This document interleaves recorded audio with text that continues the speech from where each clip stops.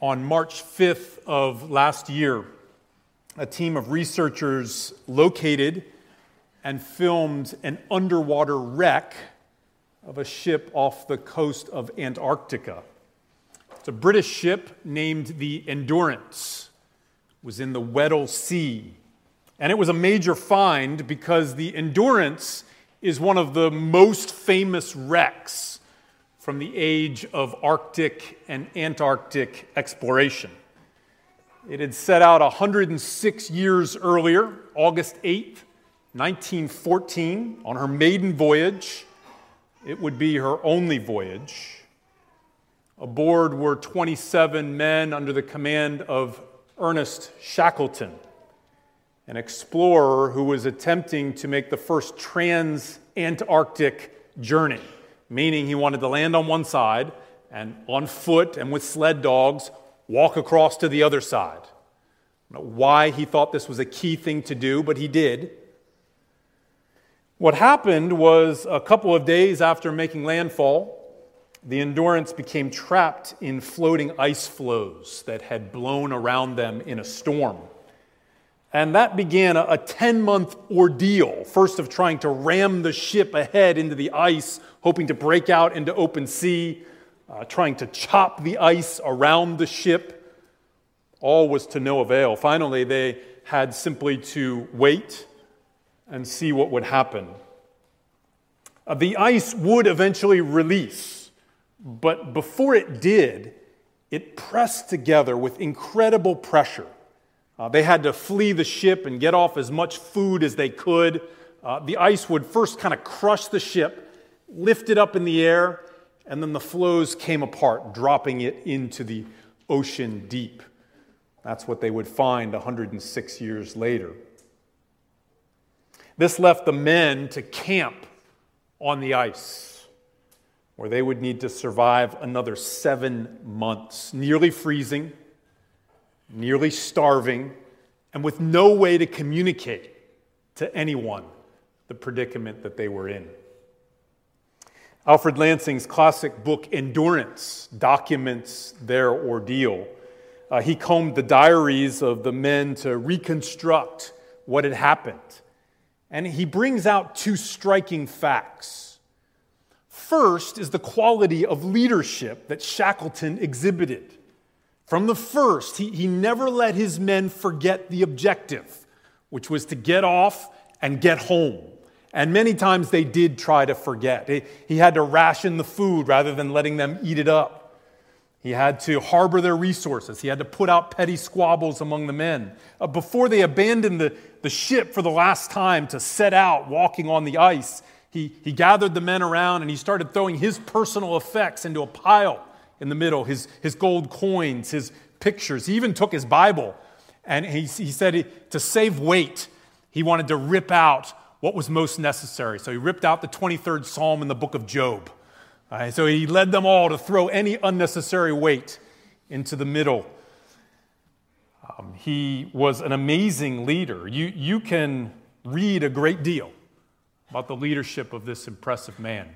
But the second thing that stands out, and equally impressive, is the way the men under his command responded. I mean, there were murmurs, but never mutiny. There were complaints, but never catastrophe. For a year and a half, through every manner of suffering, they trusted him. Shackleton would later write this: "Loneliness is the penalty of leadership, but the man who has to make the decisions is assisted greatly if he feels that there is no uncertainty in the minds of those who follow him, and that his orders will be carried out confidently and in expectation of success." Friends, we find ourselves in the final chapter of this glorious epistle to the Hebrews. It's an unknown first century pastor that's writing to a church that he loves dearly, he knows well. And this final chapter is a series of exhortations to love the church, to honor marriage, to live a life of financial contentment, as Lutming helped us consider so well last week. But before asking for prayer, this pastor turns to a final and essential aspect of our Christian lives: how we view and respond to Christian leaders. Now, as we take up this topic, I'm aware that we live in an age where leadership has fallen onto hard times. Authority is out of vogue. There are just too many examples, we often feel, of leaders who use their power and position to promote themselves, to enrich themselves. They do so at the expense of those they're supposed to be serving. So many are asking, can leadership be good? Well, the writer of Hebrews certainly thinks so. He writes this passage to tell us that we should follow good leaders because they help us follow Christ. And that's our main idea this morning. We should follow good leaders because they help us follow Christ. In our outline, I want us to think about three things that are true of good leaders. Help us to spot them. Help us to know what they are like. What is a good Christian leader like? Three things. If you're taking notes, you want to write these down. I hope you have a good conversation later over lunch. Number one, good leaders are unoriginal. They are unoriginal. That's verses 7 and 8. Second, good leaders tell you the truth about false teaching. Tell you the truth about false teaching. That's verses 9 through 14. And then third and finally, good leaders work for your benefit. They work for your benefit. That'll be verses 15 through 17. Let's dive in and think first that good leaders are unoriginal. In Hebrews 13, verses 7 and 8. Remember your leaders, those who spoke to you the word of God. Consider the outcome of their way of life and imitate their faith. Jesus Christ is the same yesterday and today and forever. You'll notice if you look, we're studying verses 7 through 17, and there are bookends speaking about leaders. So remember your leaders in verse 7, down in verse 17, obey your leaders. So that's kind of the sandwich that we're looking at this morning.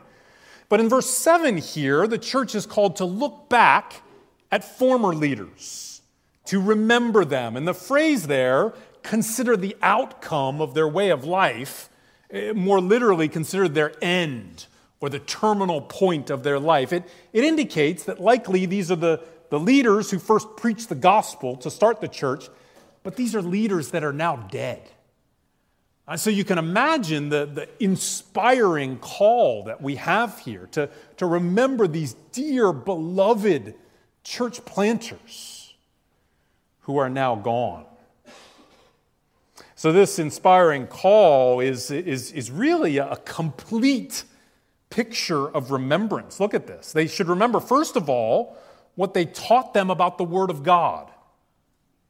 You know, it really doesn't matter so much whether you can remember certain sermons or not. I'm too old of a preacher to ever ask a congregation, do you remember what we talked about last week?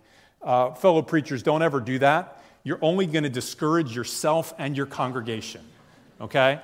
But that doesn't mean that the storehouse of biblical teaching that is brought by asking us to think about the text week by week doesn't have an effect. It surely does. Both the example of it and this storehouse of truth that's in the mind. And they should remember, secondly, their way of life, meaning their personal walk with God, their commitment to personal holiness, the way they organize their time according to eternal priorities, their evident love for people. Then, as they remember these two things, the word of God they spoke and the way of life they lived, he exhorts them to imitate their faith, to follow after them as they followed after the Lord. You know, when I think about my own growth as a Christian, it was nearly all based on imitation. I bought the Bible that my Bible study leader had in college. I bought the same one, the NIV Study Bible.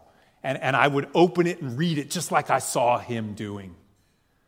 I remember Todd Meyer seeing him meet up with other Christians in the dining hall at JMU, and he would ask them about their quiet time.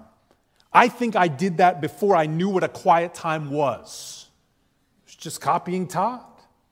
I remember seeing this group of guys that would show up early to church on Sunday. We were meeting in a high school gymnasium, and they showed up early to set up chairs. I did that. Friends, how much of our Christian life is supposed to be imitating good and godly examples that are out there for us? It's worth asking both, who are you imitating right now? And whether you're living a life that's worth others imitating. Now, why does the author say that they should remember and imitate these leaders? Verse 8 is an interesting verse, has to be one of the most quoted out of context verses in the whole Bible. Why does he say this here? Jesus Christ is the same yesterday and today and forever. Well, he's saying that what those former leaders taught about him, about Jesus, is the same thing you're being taught about him right now. And Lord willing, it'll be the same thing that's being taught about him all the way until he returns.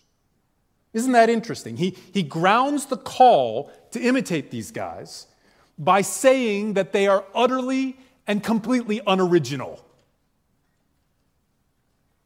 One of the first things I did when I was asked to candidate for a pastoral position at this church was to get on the website and read that wonderful history that is recorded there. If you haven't, you really ought to. So go to our website, go to Explore, and then go to Grace Baptist Church, and then go to History. It's organized by decades, 1950s, the 1960s, and on. It has some wonderful black and white and color photos, some explanation, the more than 60-year history of this church. Many of you are like me, and you've joined this church in the last 5 years. So the pictures there, they're just pictures to us. They're nice, have something to look at, but to some of you, pictures of Amelia Clement and Dorcas Lau are very moving things to look at, aren't they? To some of you, those wonderful black and whites of Herbert Hawley and Ernest Paulson remind you of things. They cause you to remember first gatherings and first sermons and first faith. You know, if you think about it, Christianity is just one long chain of a passed down message. The inspired Word of God and the convicting work of the Holy Spirit ensures that the message is preserved in its integrity, but it's an old story. Remember that hymn? Tell me the old story of Jesus and his love. So though I wasn't here, I've never heard any of those people that I just mentioned speak. I know what they were saying. I know because the message has been preserved generation after generation here. I know what your former preachers were preaching about. They were preaching about Jesus Christ, the second person of the triune God, who in the fullness of time became incarnate in the womb of the Virgin Mary.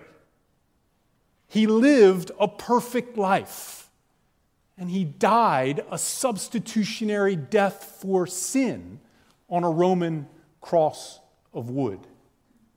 They were preaching that he was raised 3 days later from the grave for our justification. And they were teaching that he is in heaven even now, waiting his return, where he will come to judge the living and the dead. His kingdom will have no end. Charles Spurgeon tells a story about his grandfather. He writes this: I shall never forget one day when my dear old grandfather was alive. I was to preach a sermon. There was a great crowd of people, and I did not arrive, for the train was delayed, and therefore the venerable man commenced to preach in my stead.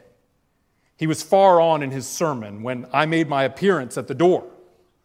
Looking to me, he said, "You have all come to hear my dear grandson, and therefore I will stop, that you may hear him." But I want you to know, he may preach the gospel better than me, but he cannot preach a better gospel. That's it right there. That's the idea.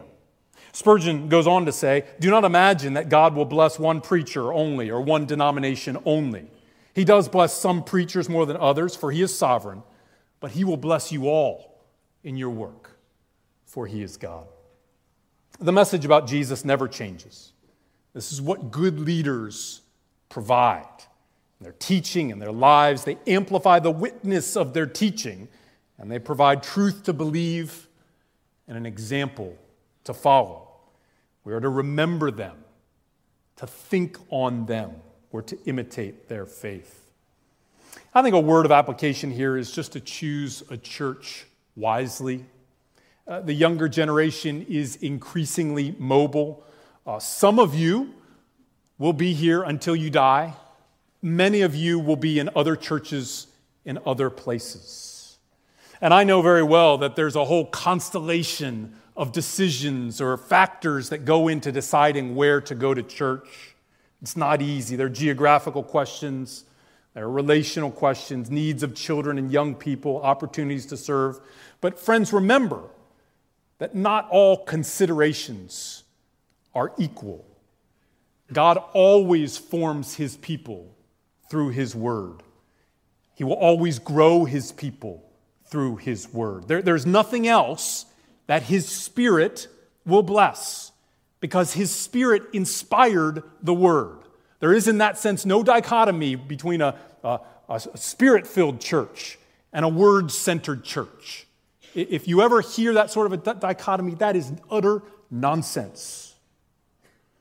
You resolve to always search until you find a church led by leaders who speak the word of God, whose message is an unoriginal one of an unchanging Jesus. If that church meets under a tree with no parking or children's program, you go there.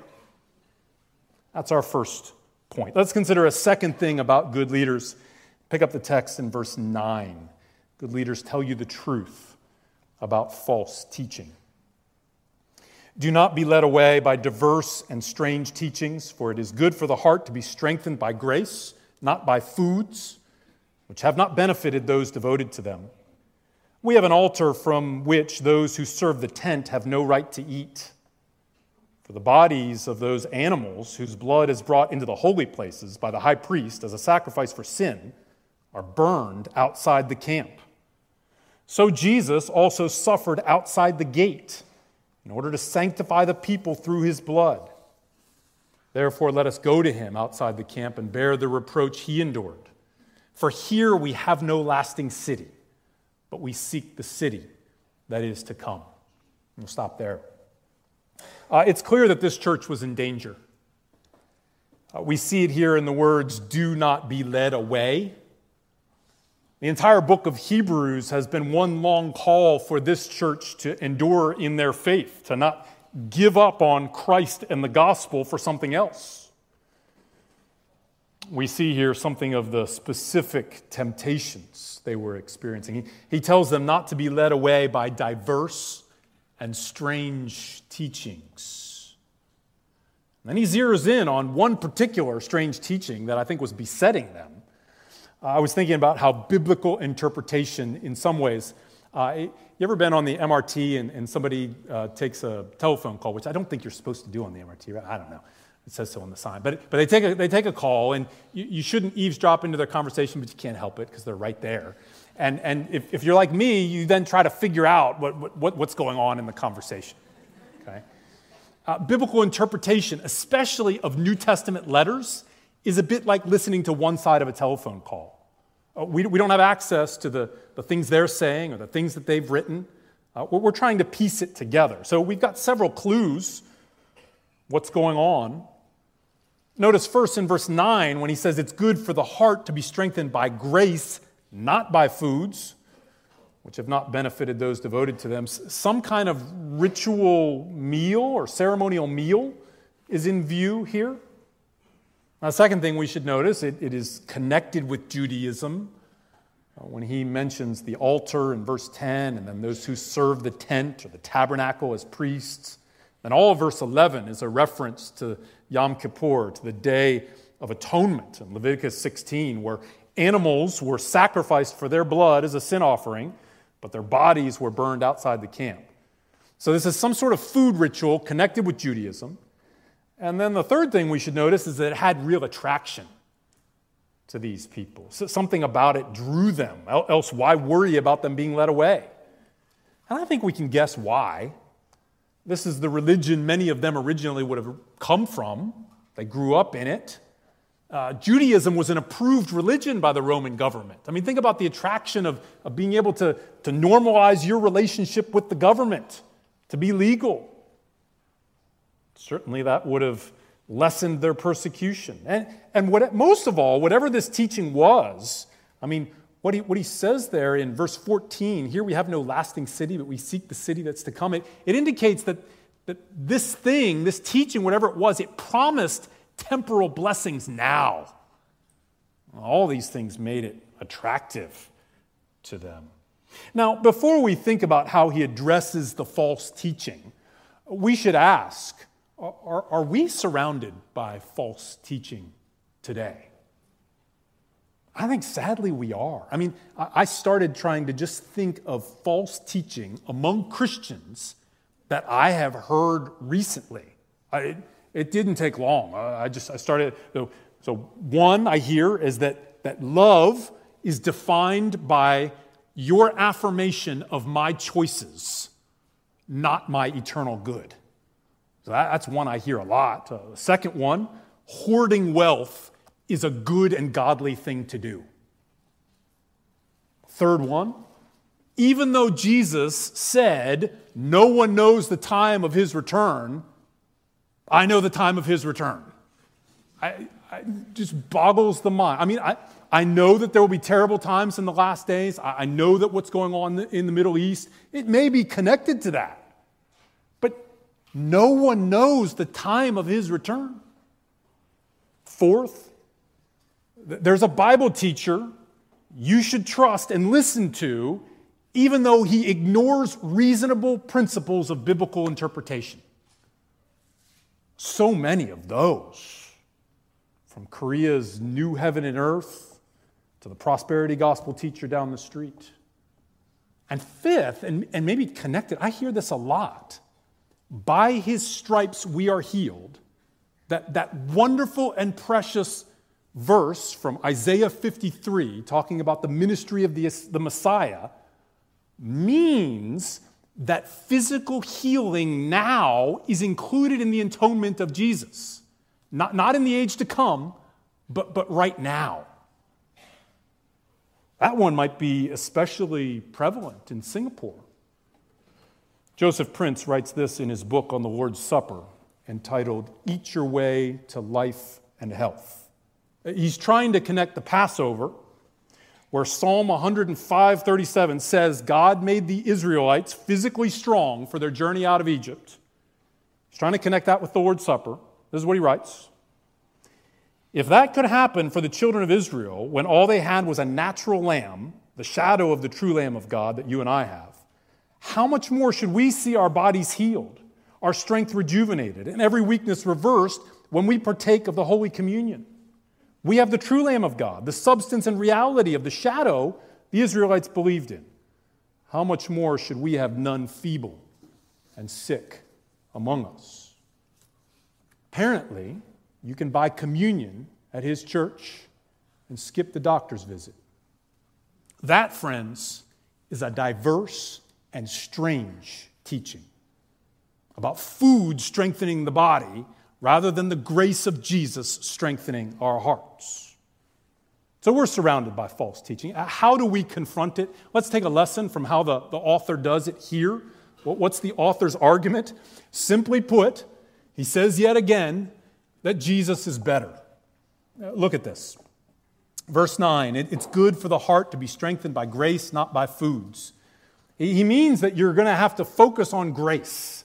You're going to have to meditate on God's unmerited favor to you. It should never lose its wonder to you. If you yawn at grace, you're in deep trouble.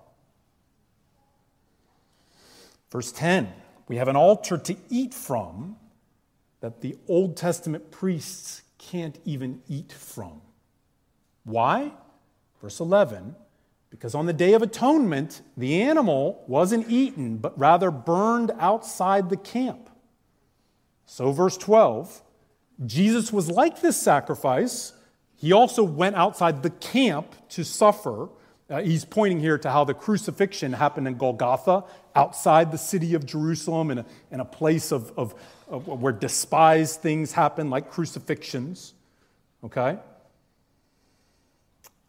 It sanctifies. Well, this is different. Okay, so it's the same in these ways, but the sacrifice of Jesus is different and better. How?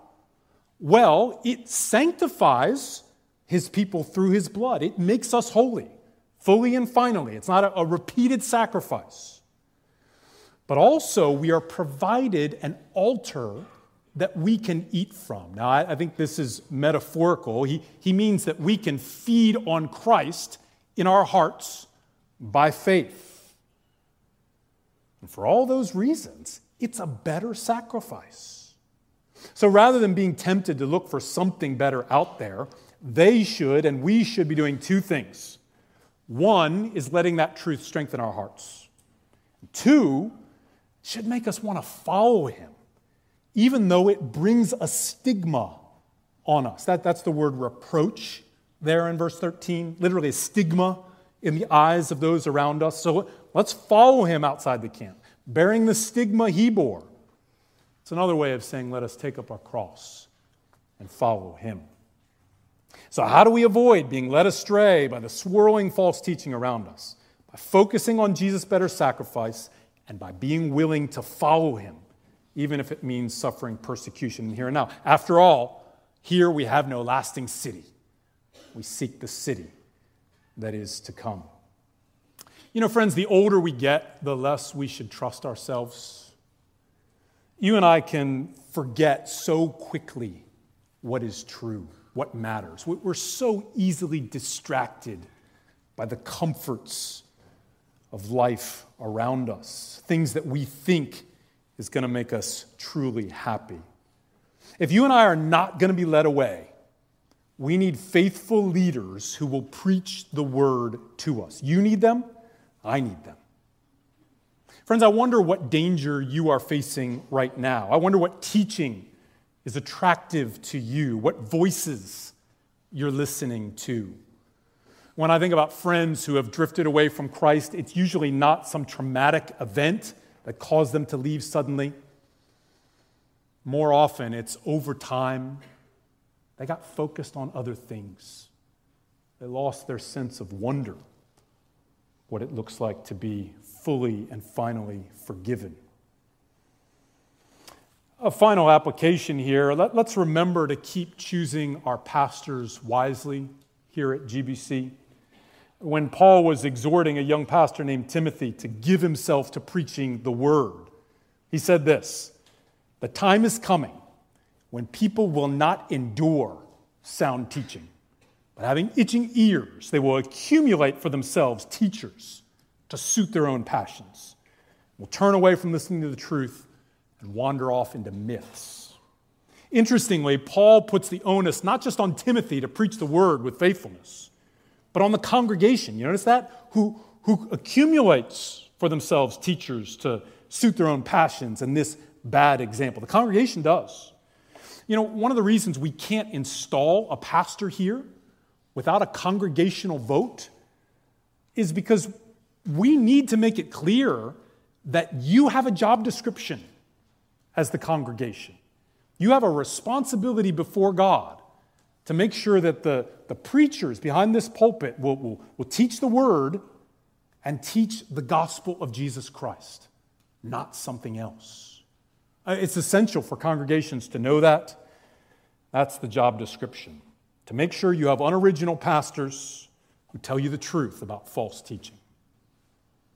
Let's consider third and finally how good teachers work for your benefit. Pick up the text there in verse 15. "Through him, then, let us continually offer up a sacrifice of praise to God. That is, the fruit of lips that acknowledge his name. Do not neglect to do good and to share what you have, for such sacrifices are pleasing to God. Obey your leaders and submit to them. For they are keeping watch over your souls as those who will have to give an account. Let them do this with joy and not with groaning, for that would be of no advantage to you. The language of sacrifice is continued here from the earlier section. We don't have a physical temple to offer animal sacrifices, but we do, as Romans 12 says, offer ourselves to God as living sacrifices. And he actually gives us 4 different ways that we offer ourselves to God as a sacrifice. First, by praising him. He says we offer up a sacrifice of praise to God in public and private and family worship. We adore him, we pray to him, we sing to him. We speak of him as the source of everything good in our lives. So we praise him. A second sacrifice is we confess him. He says praise is the fruit of lips that acknowledge his name. I wonder if you've thought about acknowledging his name as a big deal. Part of our offering is just making sure that we identify with Jesus. You know, you should run up the flagpole, the flag of your Christianity early in your relationships with people. It doesn't get easier. There's no like smooth way to do it later on. Don't believe that. Run up the flagpole early. Tell people who live around you, those who work around you, I'm a Christian. That's what's most important to me. You're going to hear me talking about Jesus a lot. He's my best friend. That's a good conversation starter. Really? Tell me more about that. Or, okay, get away from me, you weirdo. I don't know. But run up the flagpole early. A fruit of lips that acknowledge his name. A third sacrifice, doing good. We turn horizontal here and think about the basic posture of trying to do good to those around you. To have a gracious readiness of mind to be of spiritual and physical benefit to other people. Is that so simple that you pass right over it? Well, try to apply it before you leave today. Do good to someone. And then fourth, a sacrifice of sharing what we have. Every person here has something to share. Could be material, a home, a car, a place to stay, financial help to those in need. It could be time. Maybe you're younger. Say, I'm young and poor. Well, your time is valuable. Maybe you could help care for the younger children of a family in your care group. Maybe you could go help around the house with an older person who's in need of help. Your time, your talent, your treasure. Everybody has something to share. I met a friend in Shanghai who was converted to Christianity in part because, in his words, I kept seeing Christians share food with each other. When he said it, I laughed out loud. It was.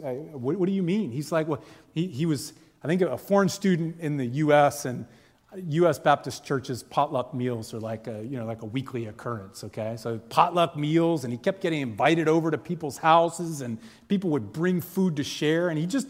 From his background and his experience, people don't share food with each other. That was the thing that struck him. It led in part to his conversion. So we have this exhortation to love God in 2 ways, praising him and confessing him, and loving others in 2 ways, doing good to them and sharing what you have with them. And then we get our bookend verse about our leaders here, verse 17. It's a famous, an important verse. Obey your leaders, submit to them. We should be clear, this is not blind, absolute obedience, but insofar as they speak the word of God and work within their office, leaders should expect your support. They are servants of Christ and his gifts to the church. So the way you interact with them should reflect your understanding that that's true. So you ought not think in your mind that you can be praising and lovingly adoring Jesus and then speaking behind the back of some leader in your church. That is that's a contradiction, all right? That they're a servant of Christ to the church, a gift to you. How you receive them, how you interact with them, how you speak with them should be reflective of what you think about Jesus. Frail and weak vessels though they are worthy of some piece of that affection that you have for him. But it's interesting here that our author seeks to motivate them to do this, to obey and submit, by pointing out that their ministry, even their very existence, is for your benefit. Did you see that? He says that they keep watch over your souls. What is it like to have someone keeping watch over you? Friends, it means that someone cares. I don't just mean that there are smiling greeters. We have those. But I mean that people are taking an active interest in how you are doing. They want to pray for you. They want to know if there's something you need so that you can follow Jesus. To be watched over means to be loved. I think one of the things that we've lost in our age of mega churches with movie theater style dimmed lighting and multiple service where we got to get them in and we got to get them out is the care of souls. That's what's at the heart of all Christian ministry. Friends, a church should be ever striving to be a place where everyone knows your name and everyone is glad that you came. Now, I know with the turnover and that's a lot of work. That's a lot of work right there. But that should be our goal. And a place where some leaders know you and are praying for you, where there is a relationship.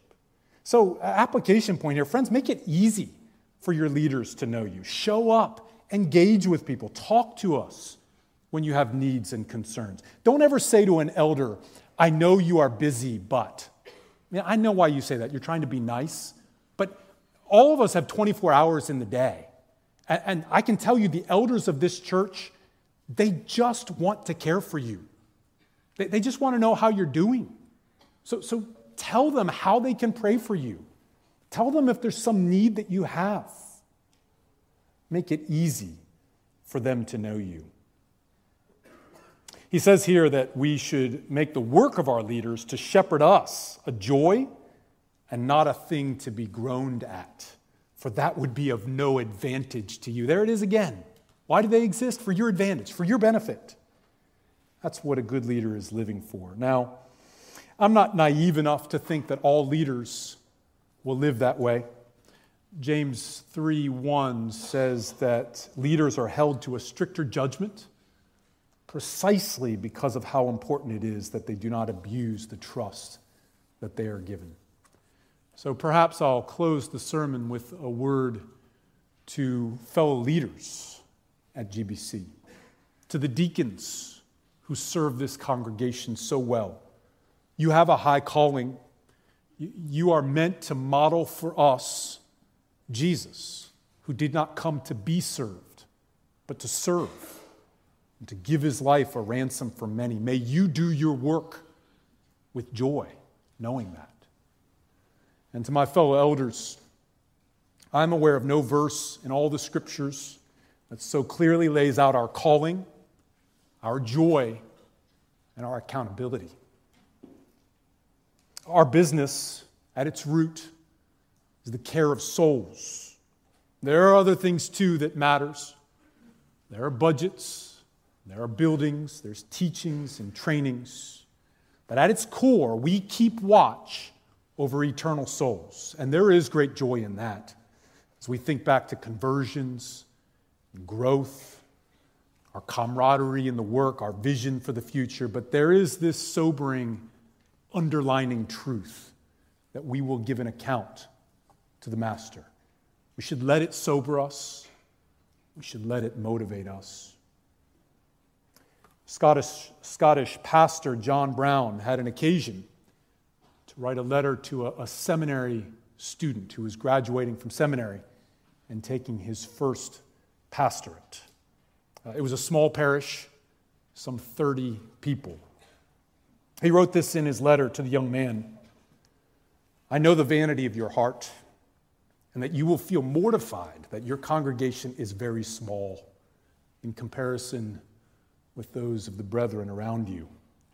But assure yourself on the word of an old man that when you come to give an account of them to the Lord Christ at his judgment seat, you will think that you've had enough. We should conclude. Good leaders are unoriginal.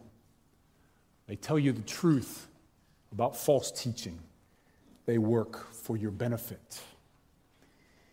In some ways, the challenge of responding well to Christian leadership is harder for us than it was for Shackleton and his men on the Endurance. For them, the challenge of survival had a way of focusing their minds and hearts towards their objective, and they did stay focused. Amazingly, all 27 men stranded on an Antarctic ice floe made it safely home. The stakes are not less for us, they're greater. The danger is more subtle, losing focus on the unchanging Jesus, being led away by diverse and strange teachings, or beginning to think that here we have something lasting. And that's why in God's providence we ought to remember our leaders, those who spoke the word of God to us. We ought to consider the outcome of their way of life. We ought to imitate their faith. Many that you have known are dead and gone. The message that they preached is not. By God's grace, generations yet to come will preach the good news of Jesus Christ from this pulpit.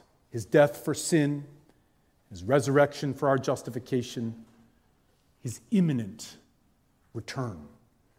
For Jesus Christ is the same yesterday and today and forever. Believe that, friends, and let it give you endurance. Let's pray. Father, you have been so good to us in Christ. It's a joy for us to think upon the grace that we pray would strengthen our hearts and cause us to live faithfully for you in this coming week. We pray in Jesus' name. Amen.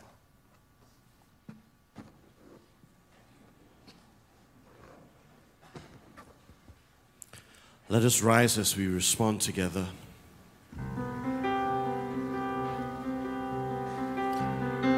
How do we respond to the leaders that are around us? Do we believe that Christ is leading us, that He is in control, and that He is worthy?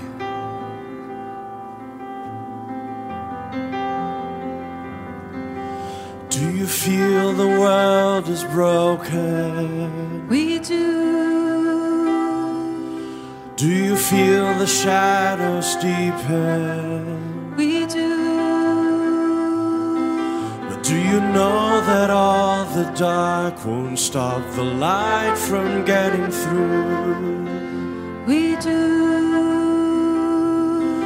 Do you wish that you could see it all made new? We do. Now for the ladies. Is all creation groaning? It is. Is a new creation coming? It Is the glory of the Lord to be the light within our midst? It Is it good that we remind ourselves of this? It is.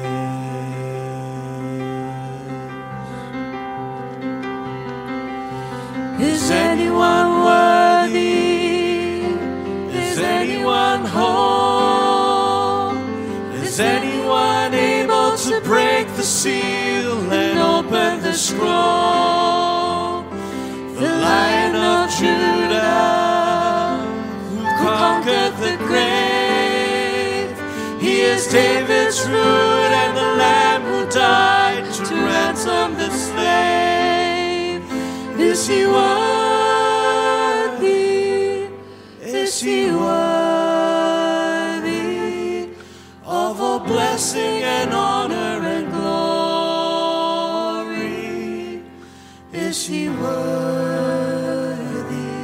of this? He is.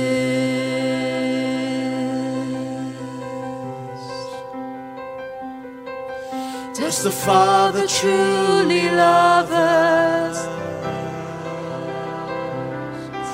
Does the Spirit move among us?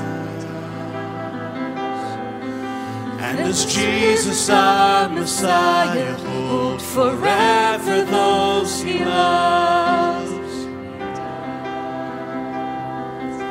Does God intend to dwell again with us?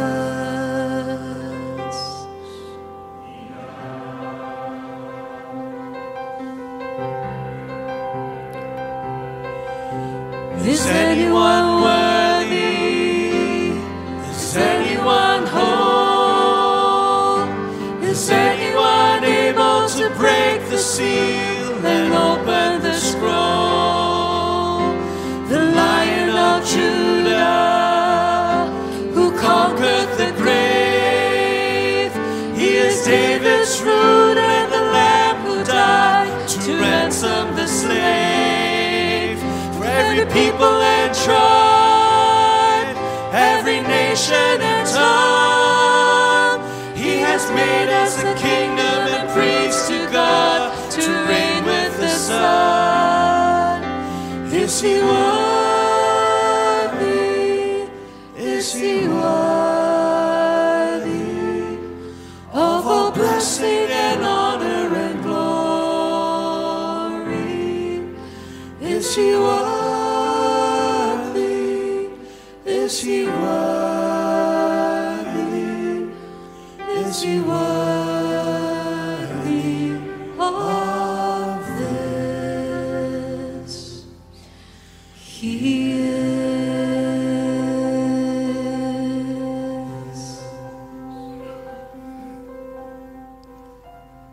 Let us remain standing.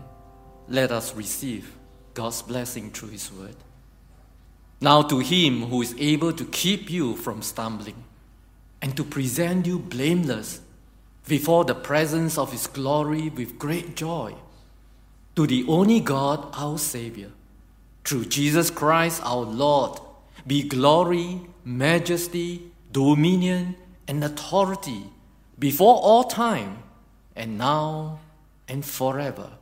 In Jesus' name, amen. Please be seated. Let's take some time to reflect on what God has spoken to your heart this morning.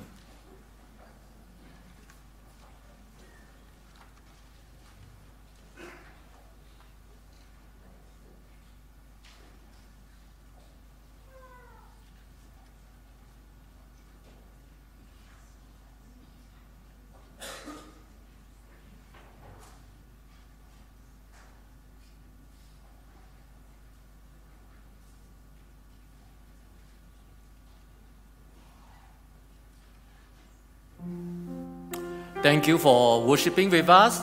Remember to head down to level 3 for a cup of hot drink and fellowship. Then join us for either of the equipped session at 11 a.m. See you again next Sunday. Have a God blessed week.